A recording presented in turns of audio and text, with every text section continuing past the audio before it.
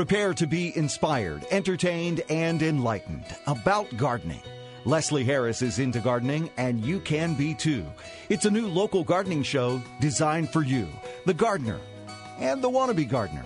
This is Into the Garden with Leslie on News Radio 98.9 and AM 1070 WINA. Welcome to Into the Garden with Leslie here on WINA. I'm Leslie Harris, and I'm so happy to have you join us again on this new gardening show. This is only the second week. The goal of the show is to provide a fun and informative platform to learn about all parts of gardening. Whether you're a beginner or a long-time digger, an apartment dweller or a farmer, or just somebody who likes to look at gardens, I want to bring the many aspects of horticulture to you. I think this is going to be a great show for local gardeners here in the Charlottesville area, but I also think that it could be able to translate to different places because we're going to talk about lots of different topics. If you listened last week, you know that we'll always have a plant of the week and a good interview. This week, we're talking to my friend Carol Carter, who's the president of the Botanical Garden of the Piedmont. And then at the end of the show, I'm going to talk about practical things to do in your garden each week. When we talk to Carol today, it's going to be about native plants. And the reason that I think this is so important is because, one, my knowledge of native plants could use improvement. And two, I think everybody's could. Well, maybe not Carol's because she's really good at it, which is why I'm having her on. It's so easy to just get lost in the trap of what's pretty. And what's pretty is a lot of times what's come from Asia. And so I want to encourage myself and everybody to understand better why to have plants that always were here. And it has to do with bugs and birds. And we're going to figure it out more together. This show is brought to you by Dos Amigos Landscaping, which is very kind of them to do. I also want to encourage you to get in touch with me because I don't know everything there is to know about gardening and you might have some questions or corrections. Please feel free to reach out at intothegarden@wina.com. The other place you could find me is on Instagram. My handle is Leslie Harris LH, and I do post some information, the occasional photograph of a grandchild. And I just think because horticulture is such a visual art that Instagram is a great place to explore it. You might see me on Facebook, but I'm not really there. If you want to get in touch with me, Instagram or intothegarden@wina.com. When I started gardening back in 1987, native plants weren't even really on my horizon. I mean, the information might have been there, but I conveniently avoided it and just started my collection of hostas and hydrangeas. As I have learned to be a better gardener, and I realize that what I really love about gardening is being in touch with nature, I know how valuable it is to make nature more accessible to my yard. And the first level of doing that is to invite insects into my yard. If I invite the insects into my yard and see the occasional nibble of native bugs on native plants, then I'm going to be very happy to see native birds in my yard. And that's just like ornament and fun. So I really want to improve and enhance the connection that I always like with nature, even just by smelling the soil. If I can do it better, I want to. The plant of the week this week is a native, yay, the Ilex verticillata. I get my information about so many plants on the Missouri Botanical Garden database, and I recommend that you check it out. It's easy to get to on Google. It's a little bit slow to load, which is frustrating. However, once the information comes, it's great information. The Ilex verticillata is more commonly known as the winterberry. This is an easy-to-grow shrub. It's native to bogs, but you don't have to have wet soil to grow it. I imagine, like any plant, it needs a good deal of water to get established, and then I think you're fine. It does well in sun or shade. It gets to be at full maturity about 6 to 10 feet high and 6 to 10 feet wide, but it's one of those plants that's not so dense and therefore quite easy to prune if you wanted to keep it smaller. It's deciduous, and it has sort of not very amazing little white flowers in summer, but what you're going to grow it for is the berries. And the berries are just bright red, and because of the structure of the plant, they just look great starting in late fall all the way through the winter. And if they don't look good all the way through the winter, then it's because you have lots of wonderful birds in your yard. And the birds that go for this are robins, cedar waxwings, woodpeckers, and more. So cut those branches to stick them into your winter container, but also don't forget to share them with the bird. And you're going to have the double decoration of the beautiful winter berries plus birds flitting all over your yard. Winterberry is in the Aquilaceae family, or isn't it just easier to say the holly family? Yes, I think so. Let's keep it simple. They are also dioecious, which is a fancy way for saying that you need to buy, if there's a male winterberry, he needs a harem. So if you're going shopping, let's just say that one man would be able to service, this sounds so sexy, I didn't mean to go sexy here, one One male plant would be fine for 5 female plants. And then what happens is the male will produce the pollen that the bees or other pollinators will take to the females, and they'll all get those red berries. Okay, let's just go back to the G-rated gardening show. Again, this is Into the Garden with Leslie on News Radio WINA. And I do want to remind you that I am on Instagram at Leslie Harris LH, and that you can get in touch with me also on intothegarden@wina.com. Next up, we're going to talk to Carol Carter about understanding why native plants are important in your yard. This is Leslie Harris of Into the Garden with Leslie. Now more than ever, I find that people are creating outdoor living spaces at their homes that optimize their time outside. If you'd like to find out how to best utilize your outdoor space, check out my friends at Dos Amigos Landscaping.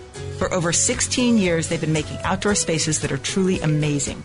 Spaces including patios, retaining walls, landscape design, and trail creation and maintenance, not to mention general landscaping. Check out their website today at dosamigoslandscaping.com.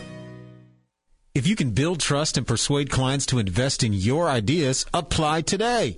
If you love to prospect and sell your ideas to help clients grow their businesses, apply today. Hey, this is Jay James from News Radio 98.9 and AM 1070 WINA, and I want to personally invite you to come work with us. As a radio advertising sales professional, you will thrive in our fast-paced and creative workplace. The successful sales candidate will be results-driven, highly motivated, and have an exceptional work ethic. Imagine a sales career that allows unlimited income and growth potential, plus a solid benefits package. If we have your attention, now you know the power of radio advertising. This sales career is not for everybody, but the great jobs never are. Send your resume and cover letter to resumes@charlottesvilleradiogroup.com today. Again, send your resume and cover letter to resumes@charlottesvilleradiogroup.com. Saga Communications is an equal opportunity employer, and we answer every application. Apply today. This is Into the Garden with Leslie on News Radio WINA. It's a new local gardening show designed for you, the gardener, and even the wannabe gardener. Welcome back to Into the Garden with Leslie. I'm Leslie Harris, and I have Carol Carter here with me. Carol is the president of the board of the Botanical Garden of the Piedmont, which used to be McIntyre Botanical Garden, but they just have this fabulous name change as of what, Carol, like a couple weeks ago? It's just trickling down the cascade of signage and notifications now. An expensive process, I'm sure, but worth it to have the right name. Thank you so much. I hope to have Carol on the show a lot, and here's why. She's really good at gardening. She knows a lot of stuff, and she's the president of the board of the Botanical Garden of the Piedmont. But today we're actually going to talk, not that can't come up, but I need Carol to help me do something that I really want to do with this gardening show. And Carol's going to help me get over a hump that I really want to do well. And the topic is native plants. And the reason that I want it to go well for me is because I want to improve my game at it. I want the topic to be accessible, informative, not scary, not judgmental. In other words, I don't want people to judge me because I am one of those unfortunate people who has an affinity for plants that are native to Asia. So, I want to learn, I want to improve, and I want Carol to help me. And then from there, I want to talk or touch on this topic every week as long as I can, unless we're talking about like compost, which is another favorite topic. So, Carol, how would you define a native plant? So, Leslie, thank you for having me, first of all. Pleasure. A good starting place in the definition is regionally native. Some might want to say native to North America or native to the United States. I think that's too big a spread. The ecosystems are too different. Folks who are really, really in the know will want plants to be within an even closer sphere, such as the central Piedmont of Virginia, or within a certain soil or geologic or geographic zone. Wow. I'm interested personally in those delineations, but I'm not there yet in my own practice. So I think there's a healthy place to start at the regionally native sphere. Okay, and so you would define our region as the Piedmont? I would say central Piedmont. Central Piedmont. And so how many... Virginia. Quite large. So how many states would that include? Name some states for me here. Virginia. Well, I lived in Alabama for 15 years, and Alabama also has Piedmont. So it stretches across the southeast. So that is really, really Coastal helpful. Plain, think back to school. Coastal Plain, Piedmont, Fall Line, Ridge and Valley. Okay. Might have had the flu that week. Okay, good. I remember. And so how far back in history should we go? Now we've got a geographical, very helpful sort of idea. How far back in history should we go? Because you and I, and in fact, it's interesting because I don't know about your side of the family, but your husband's family come, way back, and yet not indigenous to the United States. And some other people who stepped off the Mayflower, not native. So how do we define that in terms of time? First of all, just to set the record straight, my family goes back as far as his does. Oh. Mine was just in Eastern Europe. Thank you for setting that straight. Thank you. His was here for a while, though. So, okay. I think we have to meet people where they are, start where you're comfortable, and learn a little as you go. And then you can eventually get bragging rights when you attain a garden that's like only plants within a 10-mile radius. In terms of far back, I did answer that sort of a little bit later. In saying that much of our landscape is developed now. So it's been changed radically, either through farming practices or through commercial development practices. There are tiny pockets of very pristine native landscapes, but mostly what we're trying to do is, as native plant advocates, is to create highly functional native ecosystems with good biological diversity, spaces for people, plants, and pollinators. Okay. This is Leslie Harris with Into the Garden with Leslie, and I'm here with Carol Carter, who's the president of the Botanical Garden of the Piedmont, but she's also a pal and somebody that I always count on for plant identification. She's really smart. Okay, so we'll establish that. Can we establish? You've defined it in such a way, but we can establish that other people might define it other ways, right? In other words, there's no set definition to this word native. Is that correct? I think that's fair to say. There's a continuum of understanding about it. There's a lot of research going into it now, and we should not let the perfect get in the way of the good in our gardens. I'm so glad, because I am so not perfect and I want to be good. And so not easy to define and yet easy to articulate in terms of how important the concept is, even if it's a loose concept, and how there are actually definite and quite doable things we can do to improve our practice going forward on this. Before we get into that, I'm just going to ask you, for our viewers' sake, because I know you told me once, but I've forgotten. How is it that you do know so much, Carol, about gardening? You worked at, where were you that you learned so much? You flatter me. Actually, I know very little, and I'm smart enough to answer that I'm always learning and relearning what I forgot yesterday. Yeah, me too. The quote about being an old man and a young gardener is spot on. Yeah. But like so many gardeners, I learned to love gardening from my parents and grandparents. So this is a commercial for all you parents and grandparents out there. Teach your children to love plants. I personally, though, have actually been lucky to have a lot of gardening mentors throughout my life. A key opportunity was when I lived in Birmingham, Alabama, and volunteered at the Birmingham Botanical Garden for 15 years. 15 years, man. 15 years in Birmingham. Hot. I learned so much. I learned so much about perennials, native plants, and my real plant love affair there was trees and shrubs. Oh, yeah. And that also ignited my keen passion for bringing a botanical garden to Charlottesville. So I'm thrilled to be a part of leaning into that effort. Leslie, I haven't had a television for 40 years, so I've spent a lot of time reading gardening books and seed catalogs. Well, I don't even know how to respond to that. We're not going to make a joke about Bridgerton or how I waste my time every night. That is awesome. And I love it how you're willing to make it so exciting and fun for other people to think about. And all the better for us that, that our community will benefit from your energy. I think that's awesome. So thank you for addressing that. Now let's have some fun and get back to the natives. One of our heroes, both Carol's and mine, is a guy named Doug Tallamy. And people listening to this radio show, I hope know about him. But boy, if you don't, he's written 2 seminal books that just make it, talk about accessible and informative. I mean, when you read his first one, which is called Bringing Nature Home, How You Can Sustain Wildlife with Native Plants.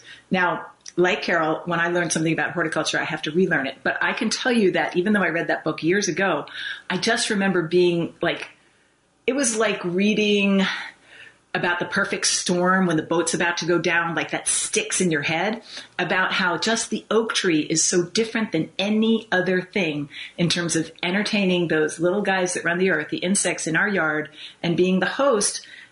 And you just have to have an oak tree, and you have to have it 10 years ago is the best time to plant a tree. Today's the second best time. So talk to me about that. What do you remember about that first one? Oh my goodness. The oak tree was very profound, but also the wild cherry tree, which I am ashamed to say I had somewhat considered to be a little bit weedy. Messy tree. It's fantastic. It's a really good tree. But it is messy. Don't park your car under it, girl. Right. The other thing about Doug Tallamy, I will say, is that he is even more fun to listen to or to see a slideshow that he's done, because he's such an incredible photographer. He's very funny. He's quick. And as an entomologist, you say the little things that run the world. I think E.O. Wilson, who's another one up on that pedestal for me, he wrote that, that's a quote from him because he's the ant man. He studied ants. But there are so many authorities and so little time. Doug is so terrific.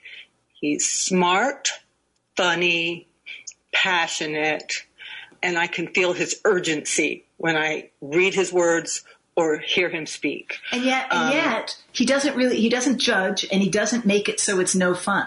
So let's talk about his next book. And before I say that, just want to say that I'm Leslie Harris with my radio show called Into the Garden with Leslie, and I'm here with Carol Carter, who's the president of the Botanical Garden of the Piedmont, and we are talking about native plants in general. Right now we're on the subject, a great one, of Doug Tallamy. So this last one had almost like a challenge, a personal challenge that anybody could rise to, and it's called Nature's Best Hope. Has an awesome light blue, kind of robin's egg blue cover. Nature's Best Hope, a new approach with conservation that starts in your yard. And it's like this patchwork thing. Can you explain it? Well, he calls it the Homegrown National Park. And for more details, you can Google that or go to Doug's website. But if all of us took our expanses of green lawn, which he thinks are just essentially ecological deserts, and he's right. If we would start to convert lawn gradually as individuals in a patchwork all over the country, we could have, and he has all the acreage and mileage, et cetera, but we could have this gigantic national parks worth of change in this country in terms of ecological benefits. So that's really, it's kind of a mind-blowing concept, and he makes it fun. Yes. Because he does make it seem like, I can be a part of this. Yeah. And we all can. And we all can, no matter if you have a tiny courtyard or, you have a lot of land to deal with. Quickly, because we're running a little bit out of time, but tell me about your practice and what do you do, a few things that you like to do as an advocate for native plant habitat.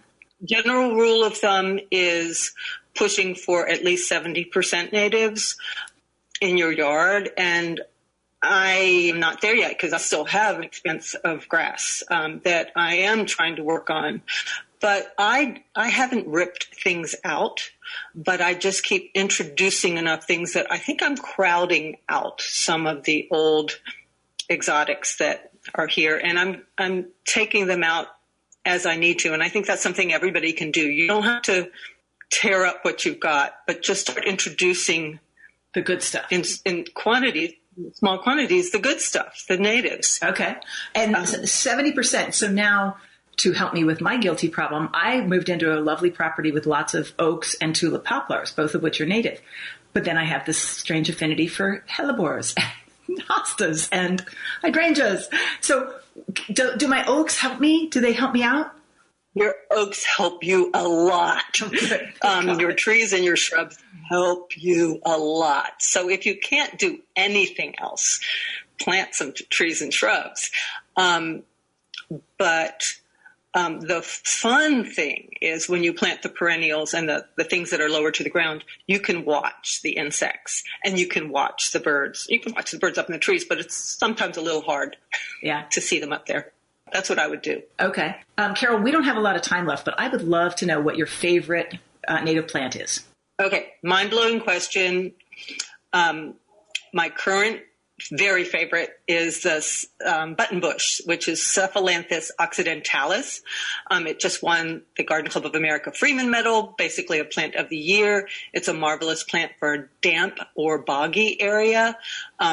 Helps mitigate stormwater damage, and it provides nectar for butterflies and moths, and has very cool seed heads that actually look a little bit like a coronavirus. I know. I saw that because I have it in my yard. I'm like, oh, that's too weird. All right, I know, it's because we've been seeing it so much, yes, but it also feeds about 20 species of birds. Oh, good. So, I feel so much less guilty than I did a few minutes ago.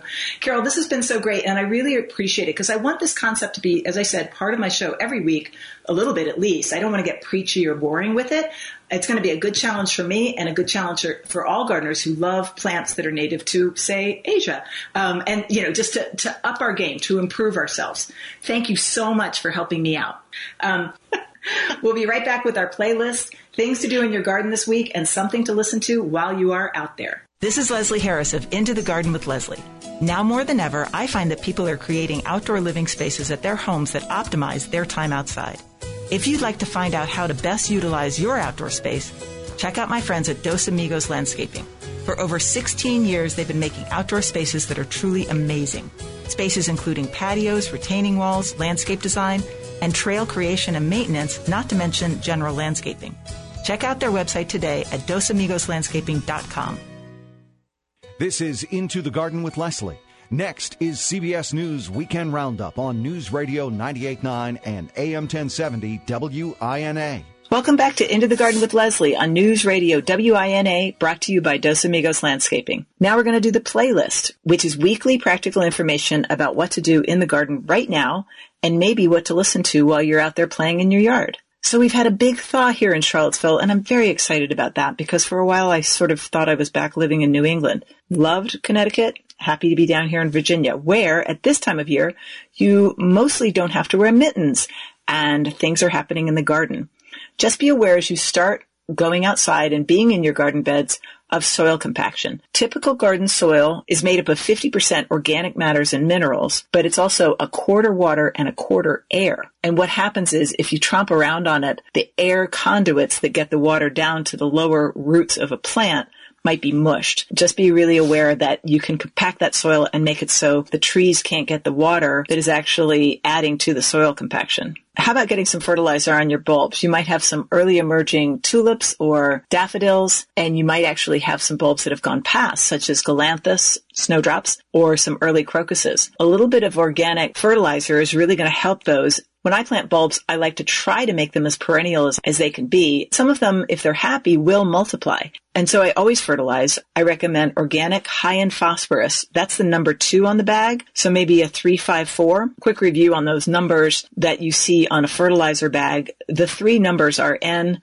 P, and K. N is for nitrogen, and that targets coloring and chlorophyll. P is for phosphorus, and that targets roots. And of course, the bulb of a daffodil or tulip is the root. And the K is for potassium, which targets overall growth. I wasn't very good at chemistry, so I'm sure there's a good reason that K stands for potassium. It could be time to divide some of your early bulbs. So if you did have early galanthus or snowdrops or crocuses and you see a little clump that's like, wow, that was really cute, but I want more, you can just take a shovel, dig it up as you would be digging up a perennial, put maybe a third or a half right back in the same hole, and take the rest and put them someplace else. It's like shopping in your own backyard, and it doesn't hurt them at all.